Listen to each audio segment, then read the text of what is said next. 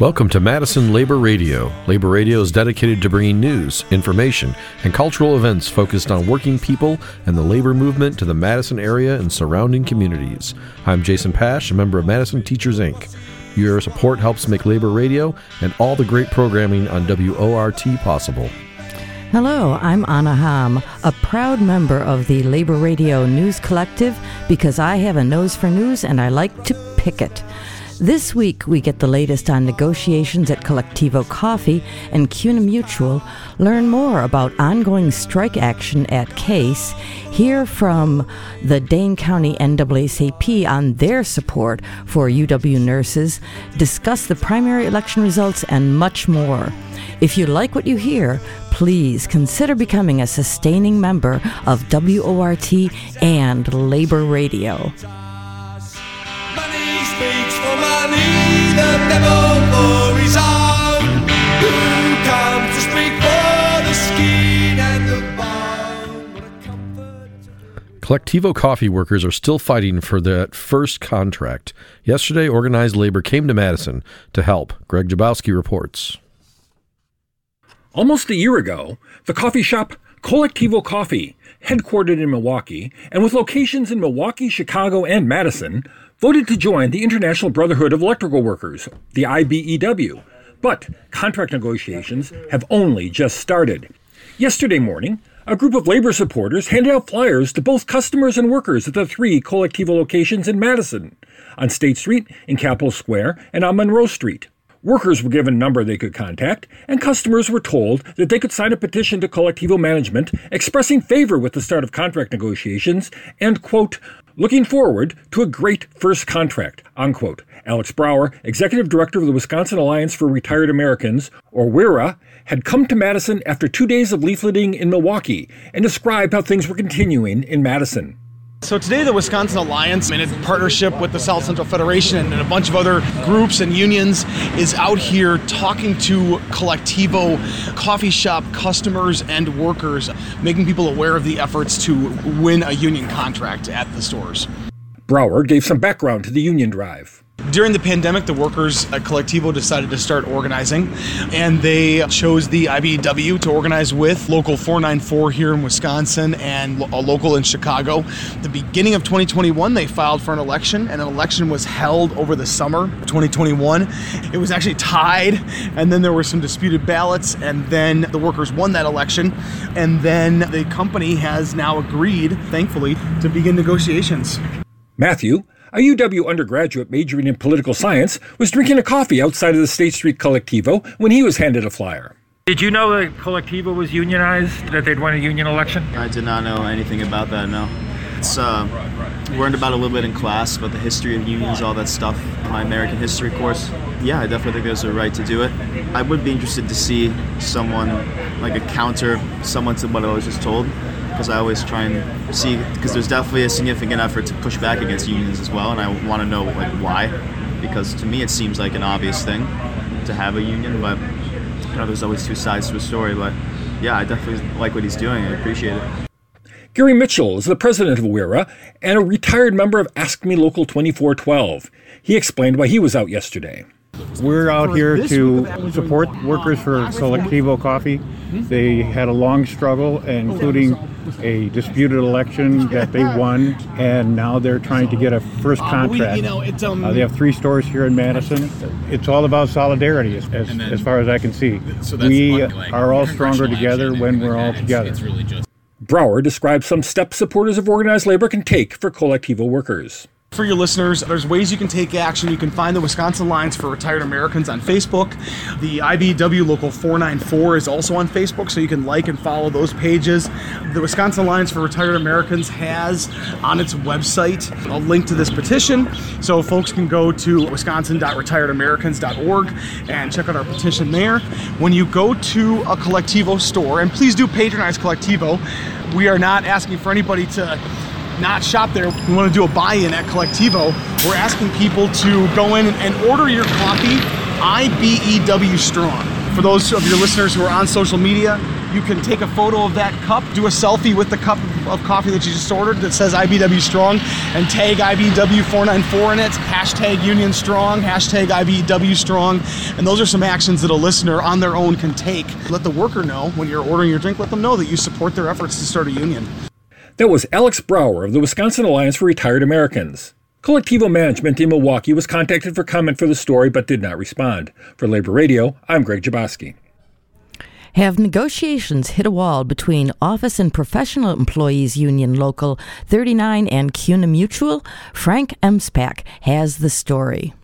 The Office and Professional Workers Union, Local 39, has been in negotiations for a new contract with the CUNA Mutual since March. CUNA Mutual is a financial services organization serving credit unions, among other customers. There are approximately 450 union members of CUNA Mutual, down from almost 1,200 a decade ago. Labor Radio is speaking with Joe Vica, Chief Shop Steward of OPEIU Local 39 for the CUNA members. What is the current status of negotiations with CUNA? We have been negotiating with CUNA Mutual for a fair contract now for the last more than 6 months. At this point, we are still very closely negotiating around all 5 of our major priorities. So that includes wages, health benefits, pension, job security, as well as remote work flexibility. On most of those issues, we still feel like the company is very far away from us, given the fact that they made more than $600 million in record profits last year. The union is focusing on organizing the membership.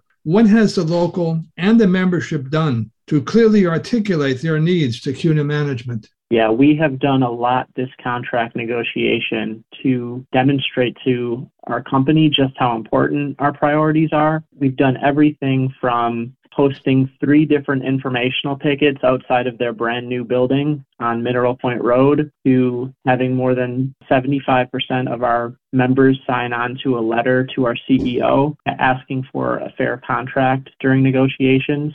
We've had hundreds of members change their profile pictures to the union logo on their work Microsoft Outlook link, and we continue to have members participate very regularly in town hall discussions to stay updated and engaged in the bargaining process. So far, CUNA has not put a comprehensive offer on the table. What are the union's next steps? Our next step this coming week on Tuesday, August 16th, we all actually plan on coming into the office, which may sound a little contradictory, but 95% of us continue to work remotely through the pandemic. So one of the ways that we're going to demonstrate our support for the proposals we're putting forward is by having members come into the office on Tuesday and work collectively together. And then during our lunch period, we plan to demonstrate outside of the 5810 building. And that day happens to be the day of our Board of Directors quarterly meeting. And the Board of Directors is the major stakeholder for the company in terms of negotiations.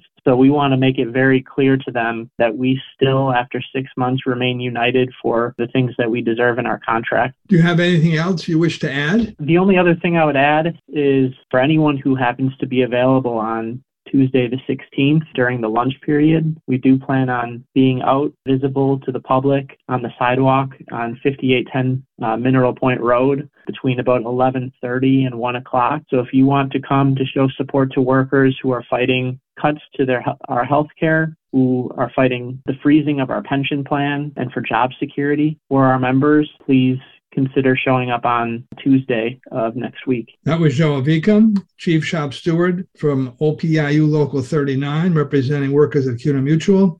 I'm Frank Emspak for Madison Labor Radio.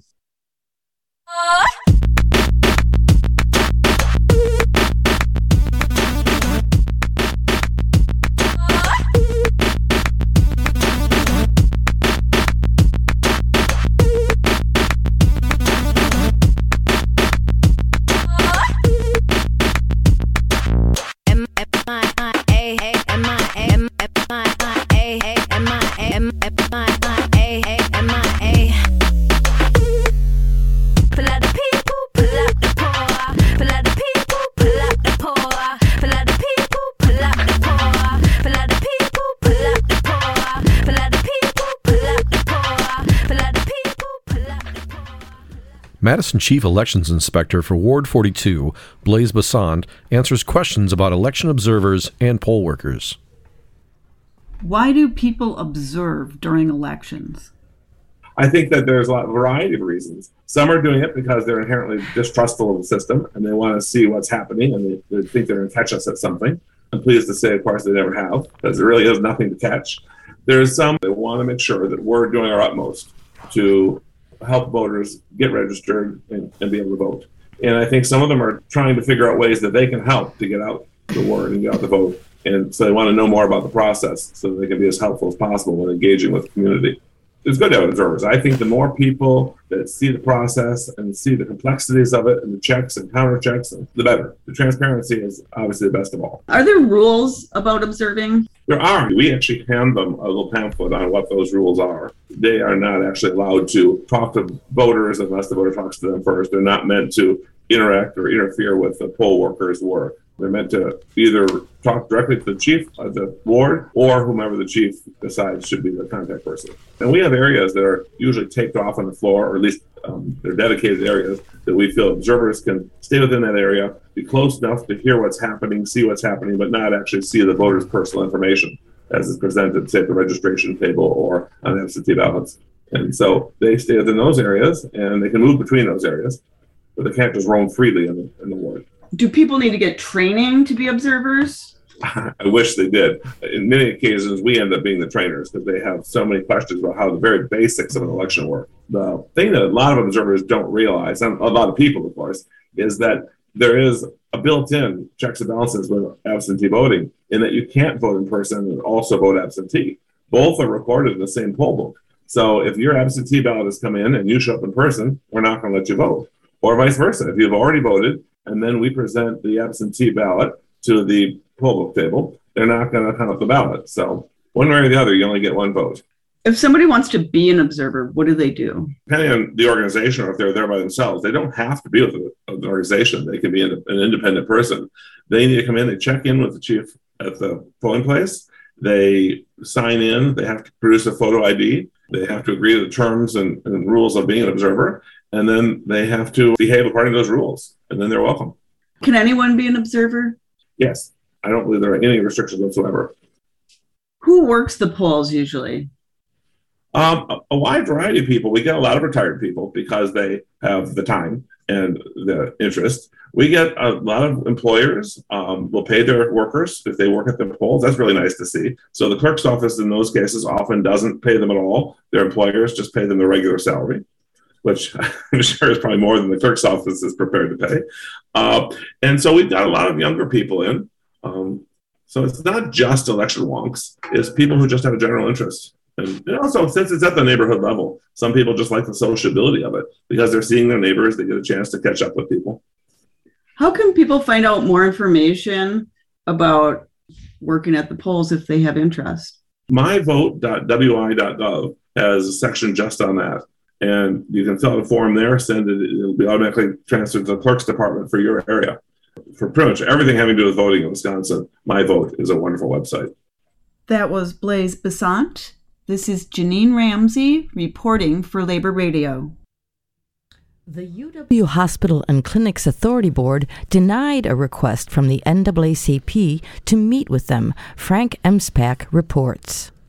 The NAACP of Dane County is concerned about the rights of all citizens. Therefore, it has been supportive of efforts by the UW nurses to achieve collective bargaining. On May 5th of 2022, leaders of the NAACP met with the governor's chief legal counsel to express those views. On June 22nd, the NAACP asked to meet with the University of Wisconsin Hospital and Clinics Board to discuss their concerns.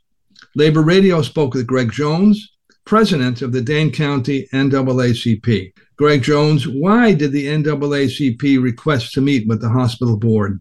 The request to meet with the UW Hospital and Clinics Board was simply made because we had learned of experiences that the nurses were having seeking collective bargaining rights and options and opportunities with the UW Hospital Board as an employer. Specifically, we requested to meet with that board to share the NAACP's perspective on our long-term legacy in support of unionization for all individuals, leading to a better life for those individuals, their right to collectively bargain, And most importantly, for this group, it was important to express support for our first responders in the COVID environment. The NAACP has been a long-standing supporter of collective bargaining and union from top to bottom, meaning from our national board to our local branches. And two, most importantly, for this group of individuals who have worked through the COVID environment, providing services, direct services, supportive services to families in this community, it was important to recognize them and to create a work environment where they can flourish and feel very respected on the jobs. What was the response of the UW board to the NAACP's request? The response from the board came about 3 weeks after the written request went in. The response basically said that there had been meetings with the nurses over the last couple of years, that they have had several opportunities to address this issue, and that we could submit written information to the board. And basically they were denying our request to meet with the board to share that extensive background of support that we wanted to present to them as a body. Their response, in my opinion, was a statement of saying, we will not meet with you, we shall not meet with you. That is the response that we received from the UW Hospital Clinics Board. What might be the next steps of the NAACP of Dane County? Our next steps are going to be twofold. Number one, we're going to continue to support the nurses in their pursuit of collective bargaining with that employer, the Hospital and Clinics Board. And the next step is that the NAACP as a body continue to engage in information sharing. We'll be looking for ways to continue to get the message and meaning of this branch support for those nurses. Jones emphasized the goal of the NAACP. Our major goal in continuing to support the nurses in their request and reach for collective bargaining is this, that of all of the groups in Dane County who deserve to have their voices heard, to have a seat at the table that develops and produce those options and opportunities for working conditions, it is nurses. If nurses are perceived, as I do, a leading entity to fight for health regarding the disparities among racial ethnic groups in our community, they have to be recognized to do that. President Jones also expanded on the role of the NAACP. So we'll continue this fight because it's really more than just collective bargaining. If the nurses are seen as a conduit to bring fair, equitable health care to all individuals, they need to know that the community supports them in their efforts to make their working conditions as favorable as can be in the year 2022, especially at an institution that has world-class status as UW-Madison.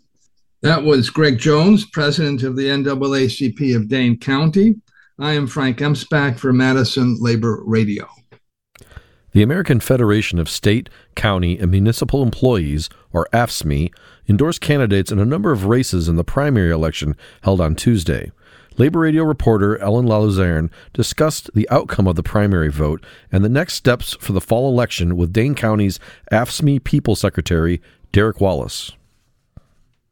The primary elections were held Tuesday of this week, and I know that AFSCME made many recommendations with regard to candidates that support working people. Can you describe the outcome of the recent election? On Tuesday night, we did elect quite a few, as we call them, labor champions. We had endorsed in a couple statewide races where there were competitive primaries. Mandela Barnes for U.S. Senate, so he did quite well, as well as Sarah Rodriguez for Lieutenant Governor. So we were pleased to see that. We also think that the Assembly District races are very important. We had quite a few contested races in Dane County as well for Assembly District seats. Specifically, we endorsed in 3 of those races, and 2 of those candidates made it through to the general election. So we were certainly pleased with the majority of those results. Were there any surprises? Wherever we were able to go out there and do the work and talk with union members, I think that's where we saw our results. When you are making those recommendations for working people, what are some of the topics that you usually cover? collective bargaining. If you look at polling and you just talk about what collective bargaining is and the fact that people come together to talk about their wages and safe working conditions, that's something people can appreciate. We look for candidates who strongly support those ideals and who have also had a track record of holding up those ideals in previous public service opportunities.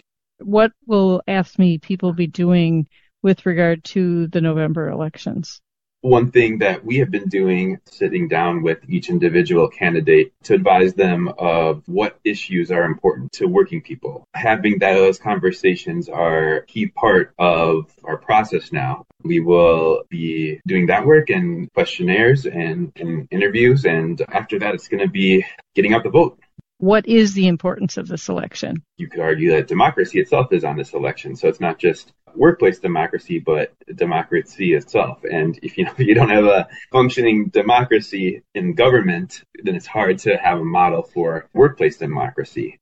Do you have any closing comments? I would just encourage every union leader and member to get involved. Their union's endorsement processes and making sure their opinions are heard, is also making sure that we're getting out there all together and supporting our candidates who will work for us.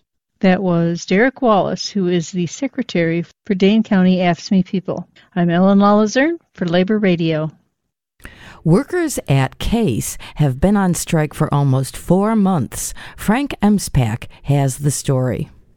UAW Local 180 struck the CASE company in May. They've been on strike since. The main issues are wages, working conditions, especially excessive overtime. Wages in particular are an issue, as workers at CASE are paid almost $5 per hour less than non-union workers at other CASE locations. The union members knew that when they went on strike, that CASE intended to starve them out. For example, one strike at CASE lasted 6 months. Yassine Mahdi is president of UAW Local 180. President Mahdi, is the strike still in progress? Yes, it is.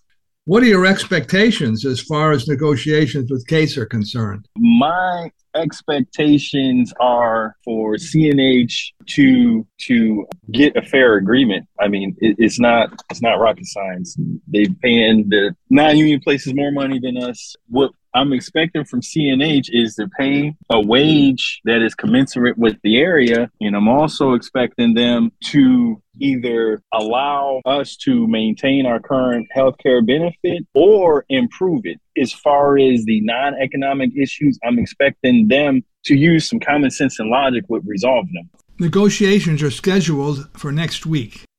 President Mahdi, do you have any expectations regarding their outcome? No, to be very transparent with you, I'm not optimistic. However, I hope that I'm wrong about not being optimistic. Hopefully, the company will use common sense and logic with negotiating an agreement. What is the union doing to increase the pressure on the company? There will be a writing campaign to dealers encouraging them to not accept product made by scabs. So that's definitely one of the key issues that I think will put pressure on them. If dealers start putting pressure on the company and say, hey, look, I remember what happened, then I want nothing to do with this one. Maybe that will change their tune, because. What can our listeners do to support the strike? They can write the CEO. They can write the corporation. They can send any monetary donations to the local. They can, if they want to drop off food. CASE will have an exhibit at the State Fair in Milwaukee. President Mahdi added this request. I would like the listeners and anybody that attends State Fair Park to really put the pressure on the company if they decide to attend State Fair Park in Milwaukee. Thank you very much. That was Yassine Mahdi, president of UAW Local 180, on strike now against the CASE company in Racine, Wisconsin. I am Frank Emspak for Madison Labor Radio. Labor Radio's Ellen Laluzerne brings this announcement about the celebration of life for union activist Steve Mazar. Join the Madison labor community in honoring Steve Mazar. Mazar was a key union activist who passed away in April, just 2 weeks shy of his 78th birthday.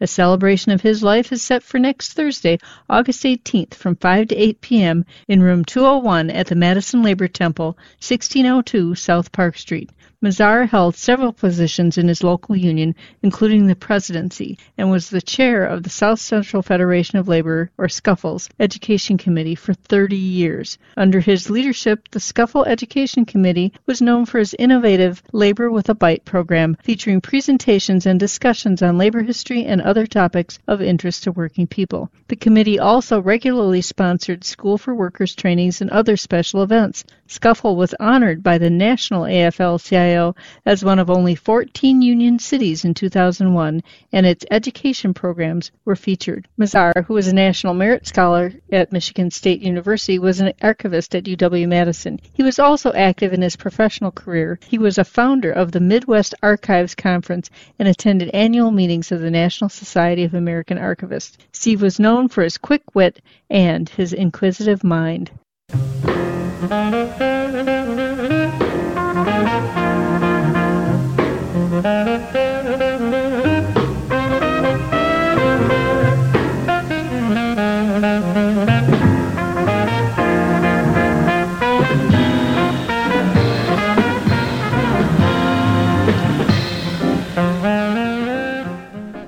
Thank you for listening to Madison Labor Radio.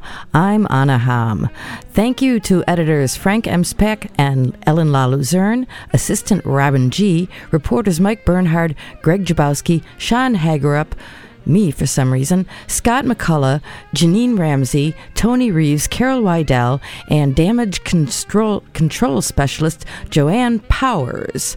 Special thanks to Keith Steffen, our reader coordinator, and to all our readers and members of IBEW Local 2304 WORT Staff Collective.